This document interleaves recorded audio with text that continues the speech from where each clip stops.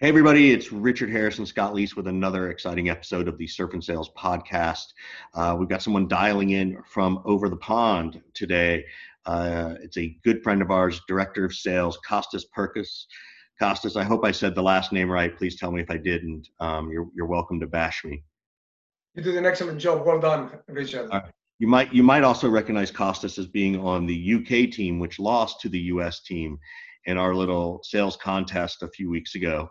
If you we can talk about that. Yeah. Well, most importantly about that, this was Costas's, idea. This was his brainchild and everything. And there's so many events that are going on right now. This was like very unique, very different, very fun.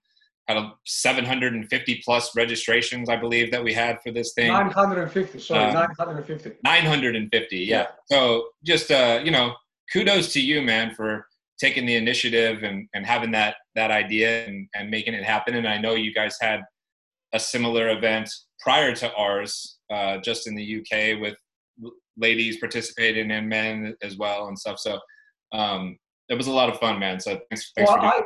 I will take full credit for the idea, Scott. Make no mistake about that. But I guess I want to give you credit as well, because I didn't pitch the idea to someone else, but I was invited to a podcast. And I thought, you know what, I don't want to do a podcast. I mean, me answering questions, can't think of anything more boring, right? And I pitched the idea. I said, listen, why don't we do something like that? Why don't we have someone from the US, someone from the UK, or maybe a group of people?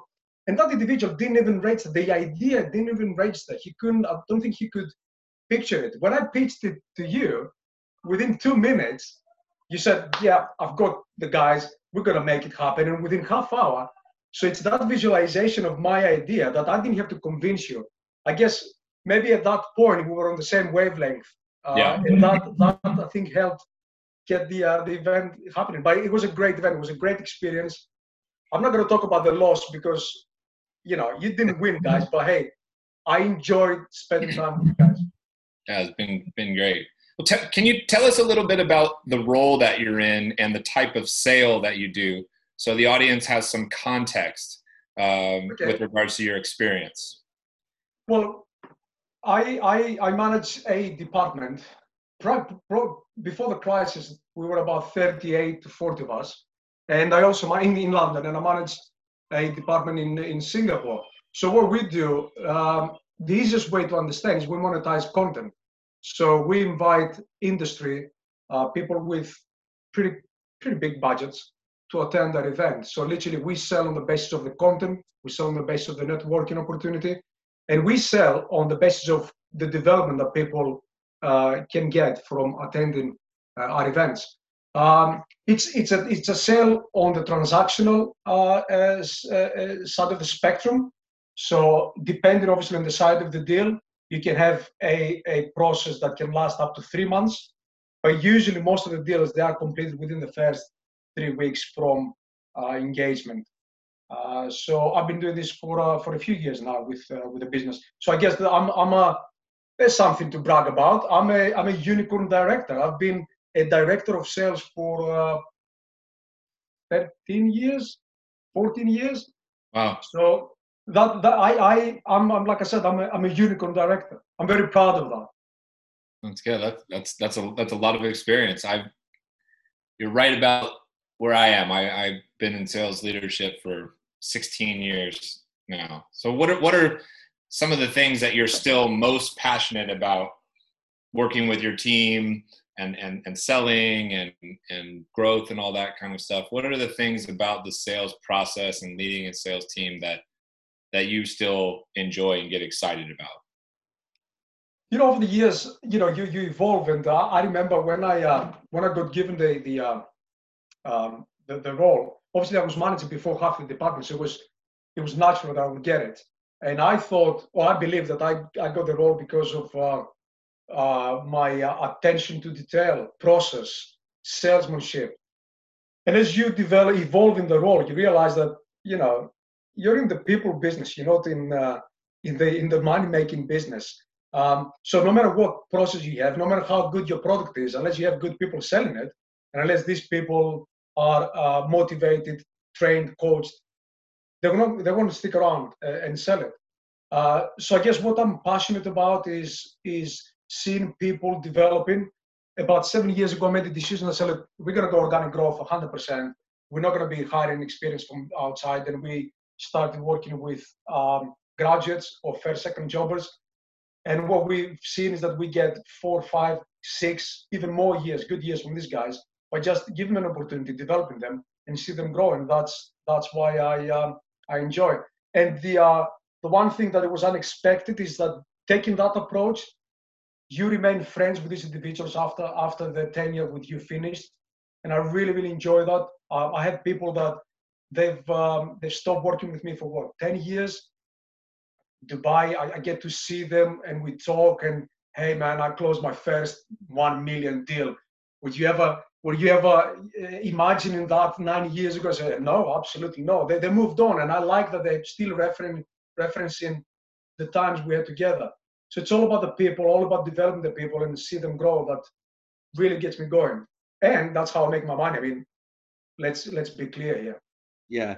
How do you see the hiring difference in the different markets you've been in? The U.S. versus Singapore versus UK. Are you still looking for the same type of people? Or is there a cultural difference that you can key in on in a positive way? How do you see those differences in your work and from your vantage point? Actually, it's a good question, because 3-4 years ago I took over the Singapore department, and it was a very underperforming department. I mean, the business, it was struggling. So it was last throw of the dice. I went there, and I didn't know. I've never sold in Southeast Asia. I sold in the US, so I had interaction with US people, never in Southeast Asia. So I didn't know what to expect. So I gave myself 4 months just to see what kind of people could actually do well. And there, the market is slightly different. They're looking for experience. Experience does matter. They're looking for the 5-6 years worth of experience, irrespective of what the customer expects. That the customer expects that. No, or the company? Sorry, the company. Okay. Look for the experience, and I believe because there's no great culture of coaching and training, so you buy the experience.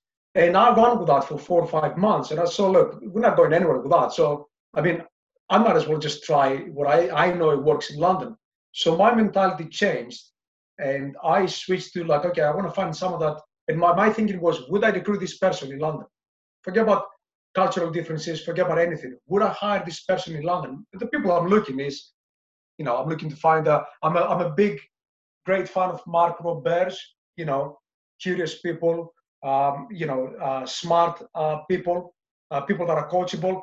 And as long as they're optimists and they have the other 3 qualities, I believe you're in the money. As long as you have a process that you can actually coach them, give them the opportunity, and guide them through that development process. So I started doing that, and I'm not gonna. Okay, I'll take credit.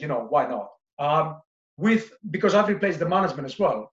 So with the right management structure there, the results have been phenomenal. But the department now, it's completely different. It's like I would hire these people, and I'll put them in London, 100%. So if I'm hearing you, the experience doesn't matter as much as they thought it did? You see, experience, I think, I don't want to say it because I guess I'm making a statement, but I believe in sales, experience is overrated to some extent, depending obviously what you're selling. Now, if you can move within your market and you can, bring clients with you, I think that experience, it does matter. If you operate on a complex sale, I think it does matter. If you're a startup and you pay top dollar to get some experienced rainmaker just to get you, going, absolutely fine. There's nothing wrong with that. I just feel that for a more transactional sales, I think attitude is more important than experience, right? Yeah, and whether you're able to comprehend it. I agree with that 100%. Richard knows that I agree with that. I've written about that many times before.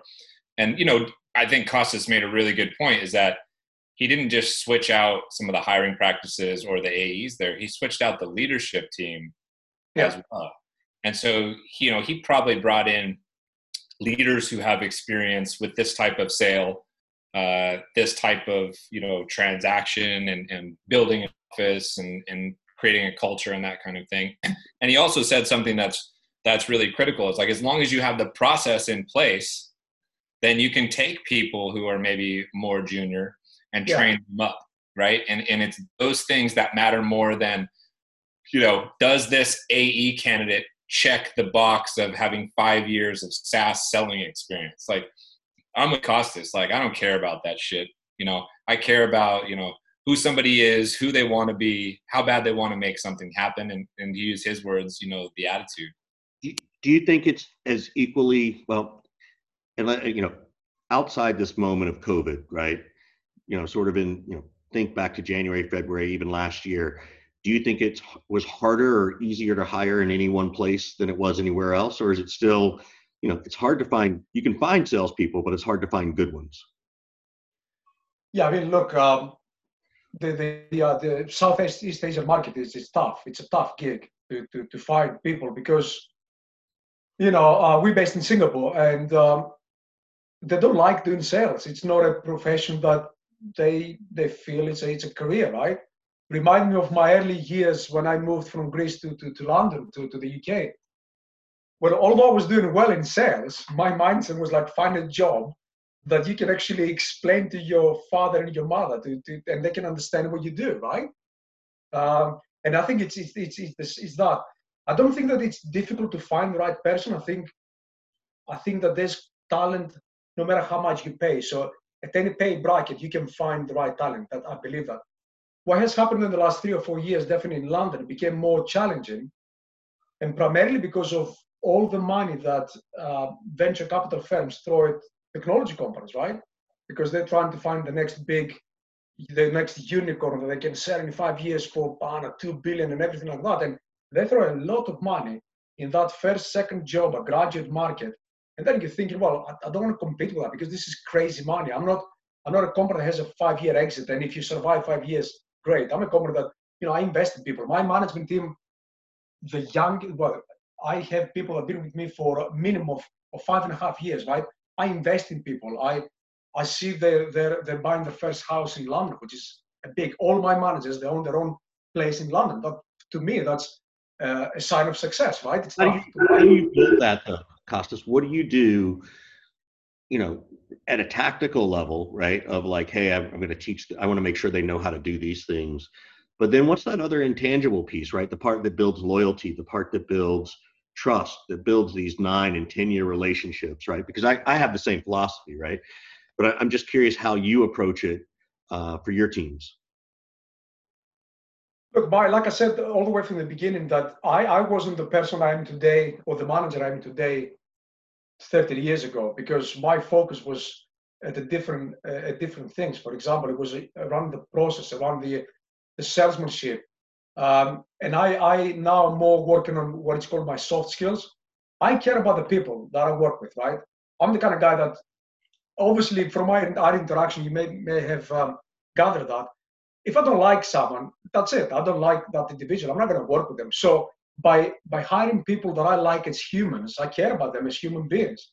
So by coaching them, not as salespeople, but coaching them as people, throughout the life. And also because I hire younger people, a 24-year-old, right? They don't have any idea about finances. They don't have any idea about what's your plan of buying your first house.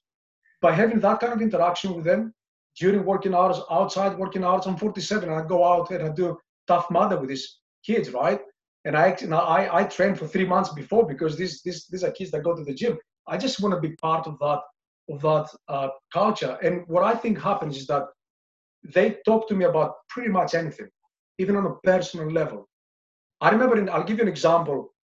Well, hopefully they don't follow me much on LinkedIn, so they won't hear this. But there was this guy that had an issue with the law. And I was his first call. There was a reason for that. Been there. But I was the first point of call. And you know what? To me, that did matter. That there was a reason why he didn't want to call his family, but he called me, and you're thinking, wow, that's a huge responsibility. I had people calling me at 3 o'clock, telling me, listen, I do not know where I am. I'm concerned, being out and everything like that. And I had to actually say, look, what are you? Go and speak to that person, keep the phone on. Or people that they were going through a bereavement, and I had to make sure that I push the business. Say, listen, we need to pay for someone to see that individual, some specialist, because I cannot deal with that. I don't have the necessary experience. And and I think that people care about that. They do literally, they do genuinely care. And I care about that. I mean, I do not care about having developed the next sales superstar, right? I care about having developed the person who will get the better job. I want to ask you a question. You said, you like to hire people you like, which I get. Like, I understand that. But my big concern is that you end up hiring too many people just like you, so you don't get that difference of opinion. So is there somewhere in your head where it's like, well, I want to hire people I want to try and get along with, but they don't have to be like me. They can be more quiet. They can be more boisterous. They can be more introverted or extroverted, whatever. Define that word "like" as the way you've seen it, because I'm not a fan of trying to hire everybody I like. I try to find. No, you're right. Absolutely right. Let me just clarify that. I like people that are smart, people that they can show me that they're coachable, or I can find out if they're coachable during the interview process, and people that are curious. And on top of that, I like people that have an optimistic view of life. Now, that can be applied to men, women, whatever, right? Now, if during the interview process, I feel that this is the kind of person that we get in, I will get them into the team. Now, what happens afterwards is that they obviously disperse. We've got we had two divisions. Let's talk about what was happening pre-corona. Two divisions. I spend time just on the coaching side with these individuals. But what happens is, in the first 6 months, you get to know people. And, the more you get involved with their successes, the more they open up. And I was trained to actually have an agenda for one-to-ones. I said, look, let's scrap that, right? All I need is 3 hours per month with individuals. I just want to know, I just want to be able to coach the account. I just want to be able to coach the skill. And then I just want to talk, crap with them. I just want to get to know them as human beings.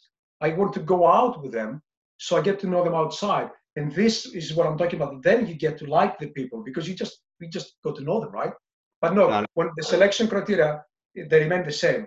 Smart, curious, optimist individuals. So I want to ask you a question. You said in Singapore that, sales is not an easier job to recruit for. It's not something people think about. And I think that's even relatable to, in other parts of the world, particularly when the economy's good, right? When you can't find good salespeople. How did you find people in Singapore then? What did you do to think outside the box? Or did you literally have to import them in from the US or London or some other part of the world? I'm just curious how you attack that problem of, when I can't find the right kinds of people, here's what I did.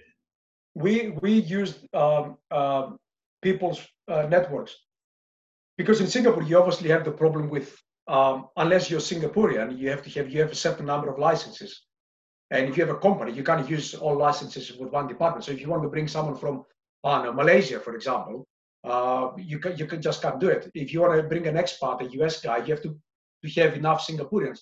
So we were working a lot with personal network.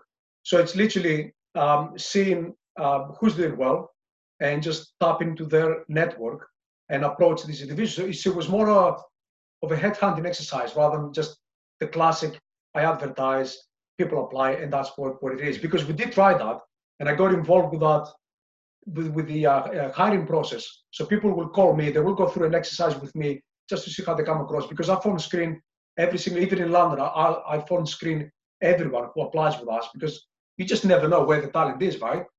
And that wasn't working very well. So we say, great, let's go headhunting now. Who do you know that is in sales, or who do you know, what kind of person, would you explain to them what kind of person could do well here?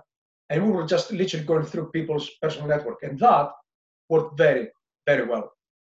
Did you have to convince people who weren't salespeople to become salespeople? Or did you actually find salespeople through the networking? Okay, sales or customer service. There had to be some kind of interaction with customers.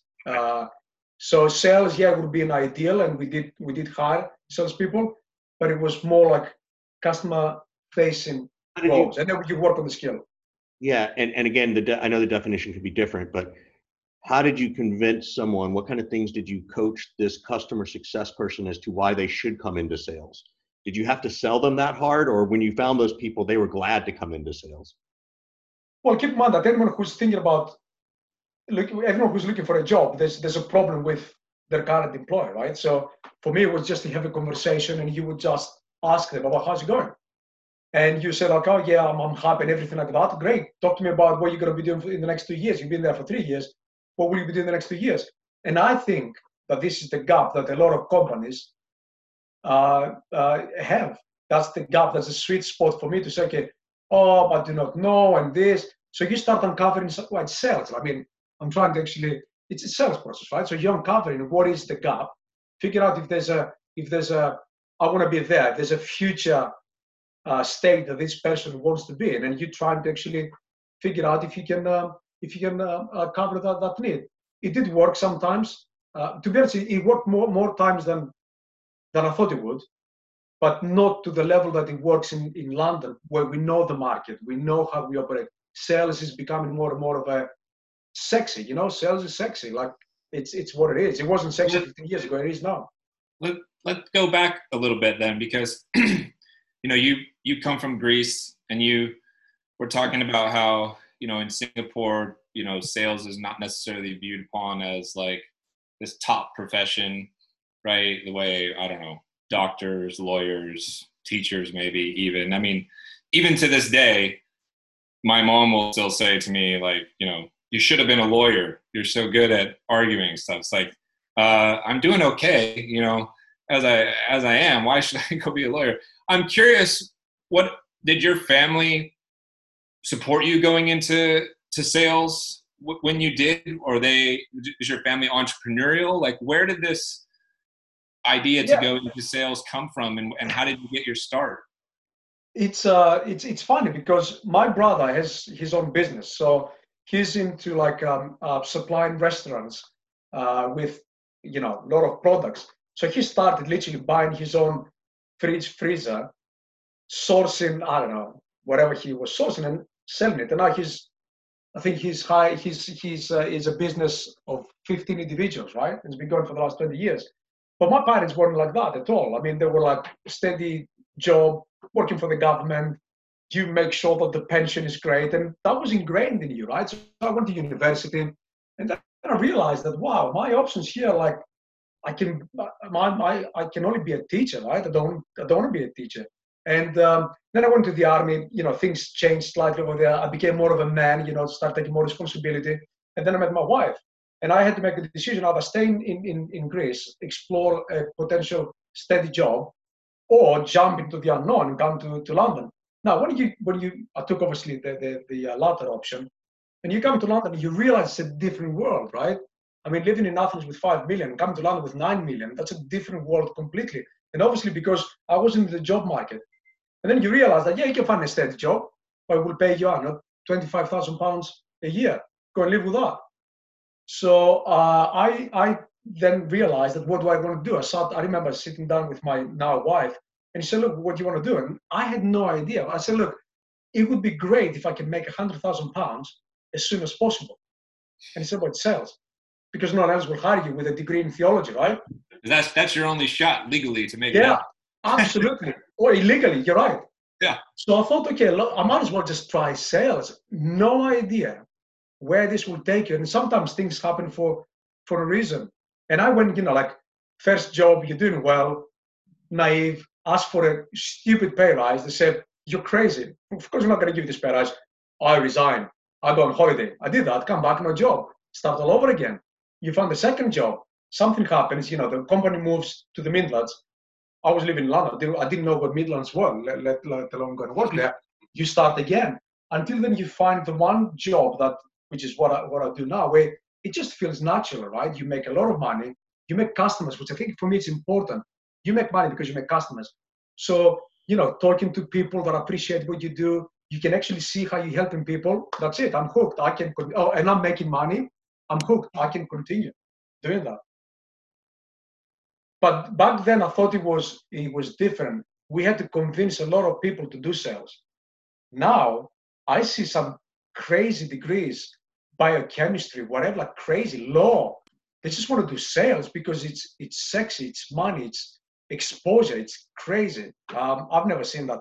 Definitely the last 3 years has changed in London. Sounds like the 80s in the United States. So. We wouldn't know, Richard. We wouldn't know. I know. 80s. We're too young. High school. Yeah, we were in school still. Yes, I'm aware. I'm well aware. What are the hardest parts of manage? Well, actually, I'm going to ask a different question. What do you think? Because you talk to people all over the world. What do you think matters most to people about being in sales? Leadership, coaching, money. Like, where does all that fall as you've hired all these people in different cultures? And it's very possible that, look, in this country it's this because that's their background, and in this country it's that. Like, have you noticed anything? Look, I think the fundamental is that people want to do well, and they want to know that they do well, and they expect companies, people, leaders to help them. Now, that manifests in different ways. Like, people chase careers. I mean, in London, they're very career focused. In Southeast Asia, they're more money focused. But the desire to do well, Dan Pink said it well better than me. And I use this in our takedown. No one listened to me. So Dan Pink speaks about autonomy. That's the first thing that drives us. Then it speaks about mastery. So you're mastering the skill. And then you look for purpose, right? So most people look for that purpose. I want to get better at what I do. And some people say, look, I want to make more money. And the question, of course, is how do you expect to make more money? And it goes back to, like, you need to get better. You need to actually master this. So I think my experience is Southeast Asia is money. That's what they will say mostly.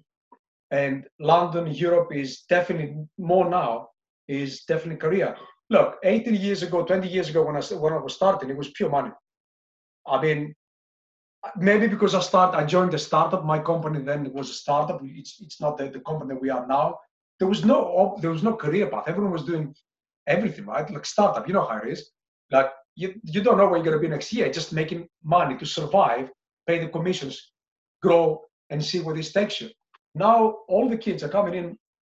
They know exactly what they're looking for, and they're asking, "How are you going to train me? And what are the career options?" Nobody's asking for money anymore, which is fine. But what they're saying is like, okay, I'm entrusting you with my career. Where are you gonna take me in the next 3 years? What do they want in their career? Well, they all talk about their 5-year plans. I personally don't care about their 5 years plans. They're trying to impress, like, 5 years I want to manage. All salespeople want to manage a team, right? If you were to explain to them, if you were to give them like an idea of what it is to manage people, they would probably say, whoa, I don't want to do that. Definitely not in my 20s, right? But I do believe it's they want to learn the skill. Everyone else thinks that sales is a skill that can be learned. Back in the day, it was more like, the gift of the gab, like the social guys. That's not, now it's, I used to believe that sales is an art. I think now more is a science. And these kids know that. When you go on yeah, exactly. I read your post, Richard. When you say that, these kids are smart, right? They start processing things and thinking, wow, okay, can be learned. I can actually see, I can go from 50 grand to 100 grand to 200. It's a process. Yeah, it's a process. It's not luck anymore. It's not like how the person with the accounts gets all the money. You can actually become that individual. So that's what they want. They just want to get better. They want to learn the skill. What advice would you give somebody who's entering the European market? Let's say I'm a U.S. based company and I'm a U.S. based seller, and I just got handed the U.K. as my territory. What do I not know about U.K. buyers that I need to know? Because you've sold all across the world. You sold in the U.S., you sold in the U.K., you've sold in Southeast Asia. Educate me as a U.S. seller. What is different about selling into the U.K. versus selling in America, in the States? Listen, I mean, as a company that I remember when I think it was Outreach, they opened their offices in London. I thought it was a great move. Brexit, happened for a reason, right?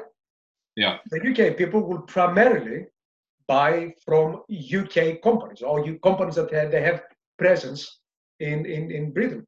So that works for all Europeans. So if you were to actually open up, if you want to actually do business with the European market, you'll do much better, penetrate that market better if you have presence there. Now, whether they're US guys or not, that doesn't really matter, right? But you have the presence there. I mean, it's the UK people, and I don't think they differ to the US. That special relationship runs deep, as we know. They buy the same way.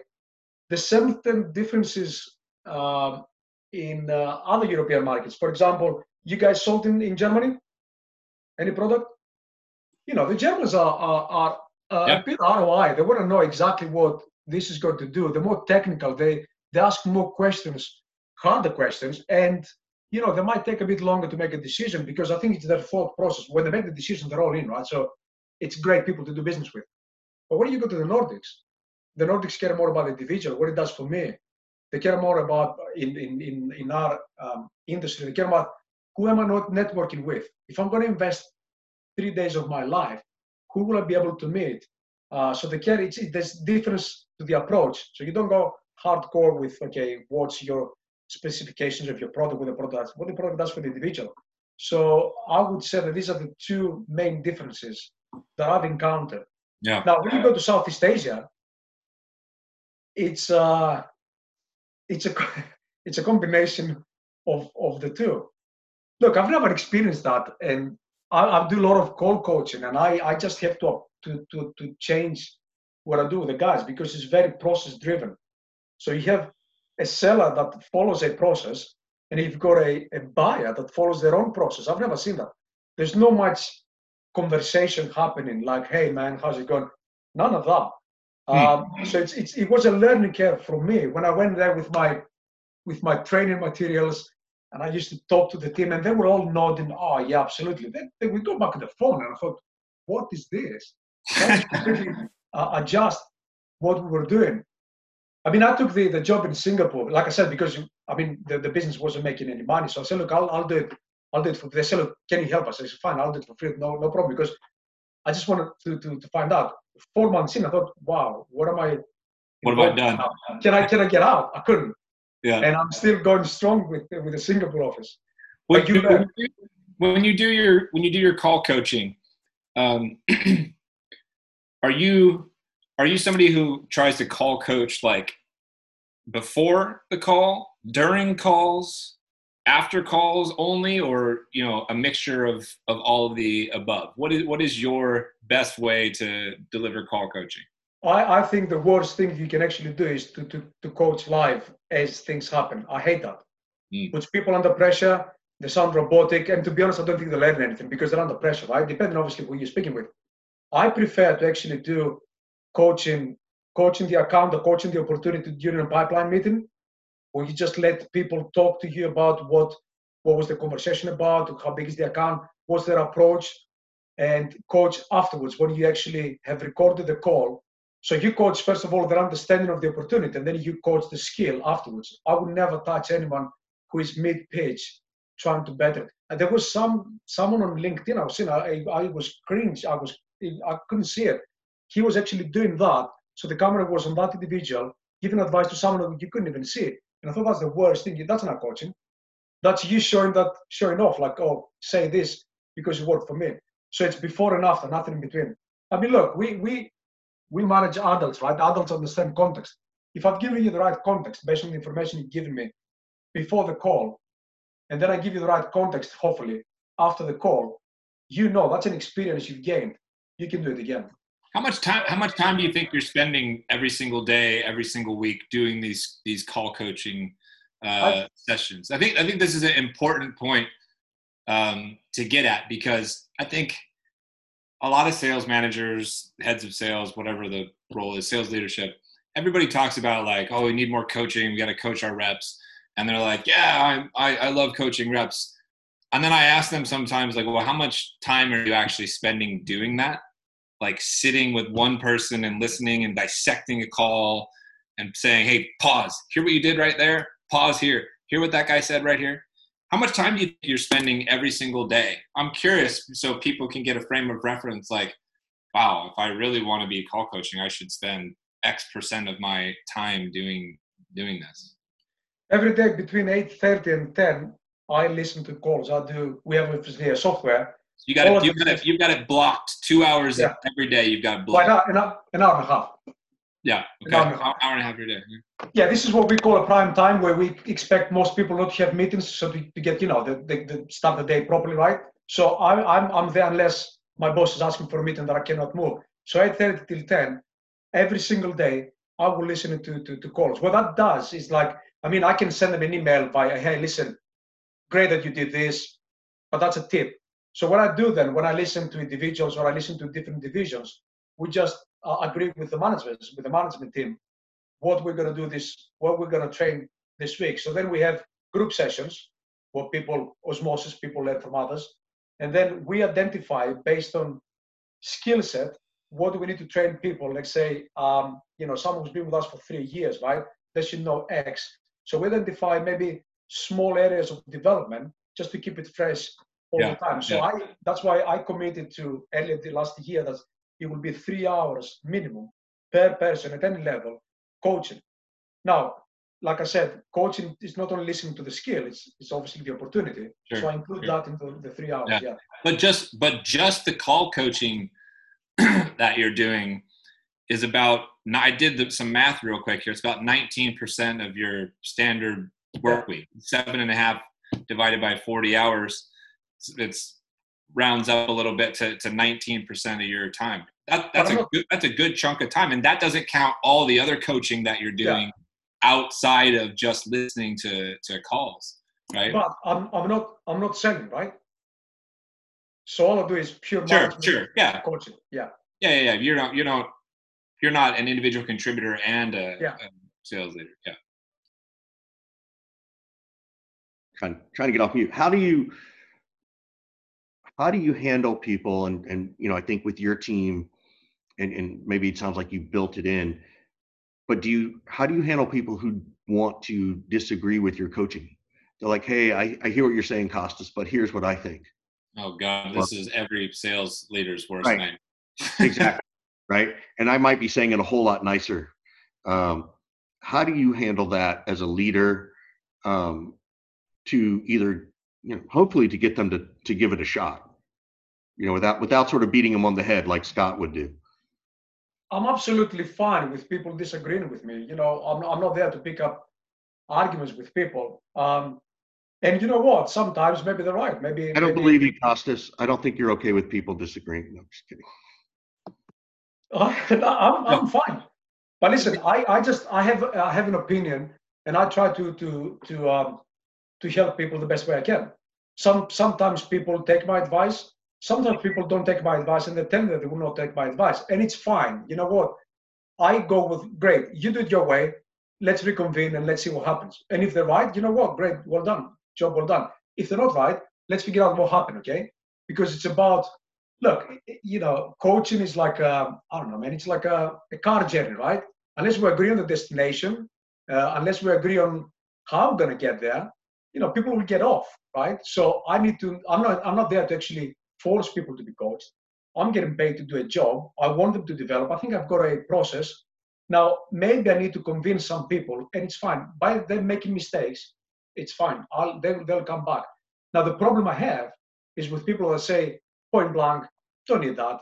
Thank you very much. That, when I lose my rag, that is unacceptable. I mean, honestly, people disagreeing is fine. People not doing it, it's not fine. Yeah. What do you do with those people? Is it my way or the highway, as we say in the United States? No. Again, I will use stronger language. Again, I operate on very, very much on trust, right? So the people have been with us for, I have 25 individuals that have been with us for at least 3 years. That's they know me for 3 years. They've seen me at the best, the low, whatever, right? So they know what to expect. So we're gonna have that conversation. They walk around the building. I call it the walk around the building. I say, hey man, listen, what's happening here? I need your help. We had, for example, when we introduced the call coaching software, people started saying, oof, I don't know, listen to my calls. The only reason is that because they thought that they were better. Well, they thought that the people will uncover development areas, and they didn't like that maybe. So some people aren't ready for. Yeah. to learn a particular lesson. But you know why? It's also because the most experienced people, the people that make more of money, because we live them for a long time. We don't coach them. You're thinking, well, you're making money, you're happy. I've got more other priorities. So when you say, listen, I need you to do this, and there were questions, why?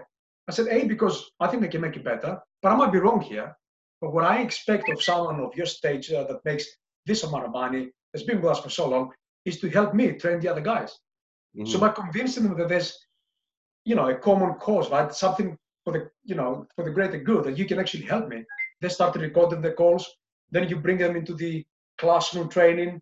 You pick them up, and then they started giving you more calls and everything. And then you have a culture where everyone agrees that listening to calls, getting feedback, as long as the feedback is given the right way, is the best culture. And that's the culture I want to be in, right? That's great. I mean, I would love, to be honest, I would love to sit in a chair, making a ton of money, not doing much. But that will only last me, what, a week, 2 weeks? Then I don't know. You'd have to ask Richard. He's been doing that for like 8 years. Fuck you, man. That's not true. That's not true. You know better. You know way better than that. So, like, you're the one who told me to slow down, right? I think you're the one who were like, "Hey, Richard, at your age, I'm really concerned about you." Yeah. So, yeah. Thank you. Yeah, we're this has been great, Costas. We're getting towards the end of the show here. We always try to offer some help or assistance in any way we can to the guests. So I don't know if you have any initiatives that you're working on or things that you want to talk about, or just general questions or advice that we can give you on some level. But would love to kind of turn it over to you. Well, you've given me advice, Scott, recently. Yeah, I mean right now. Yeah. He's given me advice, one word. So I had to figure out a whole plan of action based on that word. You were bored that night, weren't you? I asked a question. It was a very deep question. Now listen. What was the question? What was the question? Do you remember the question? I remember the question. Yeah. Go ahead. Don't remember. Go ahead. Throw me over the coals. Go ahead. Anyway, you gave me advice. I think I made the plan, which is fine. Look, I mean, I said to Scott, when Scott reached out in January, I said, hey, man, I have no idea why you want to invite me here at your podcast. Because here's the thing, I knew about the podcast, right? I didn't know Scott or Harris or Richard, but I knew about the podcast. I remember seeing a picture of maybe your second Surf and Sales retreat.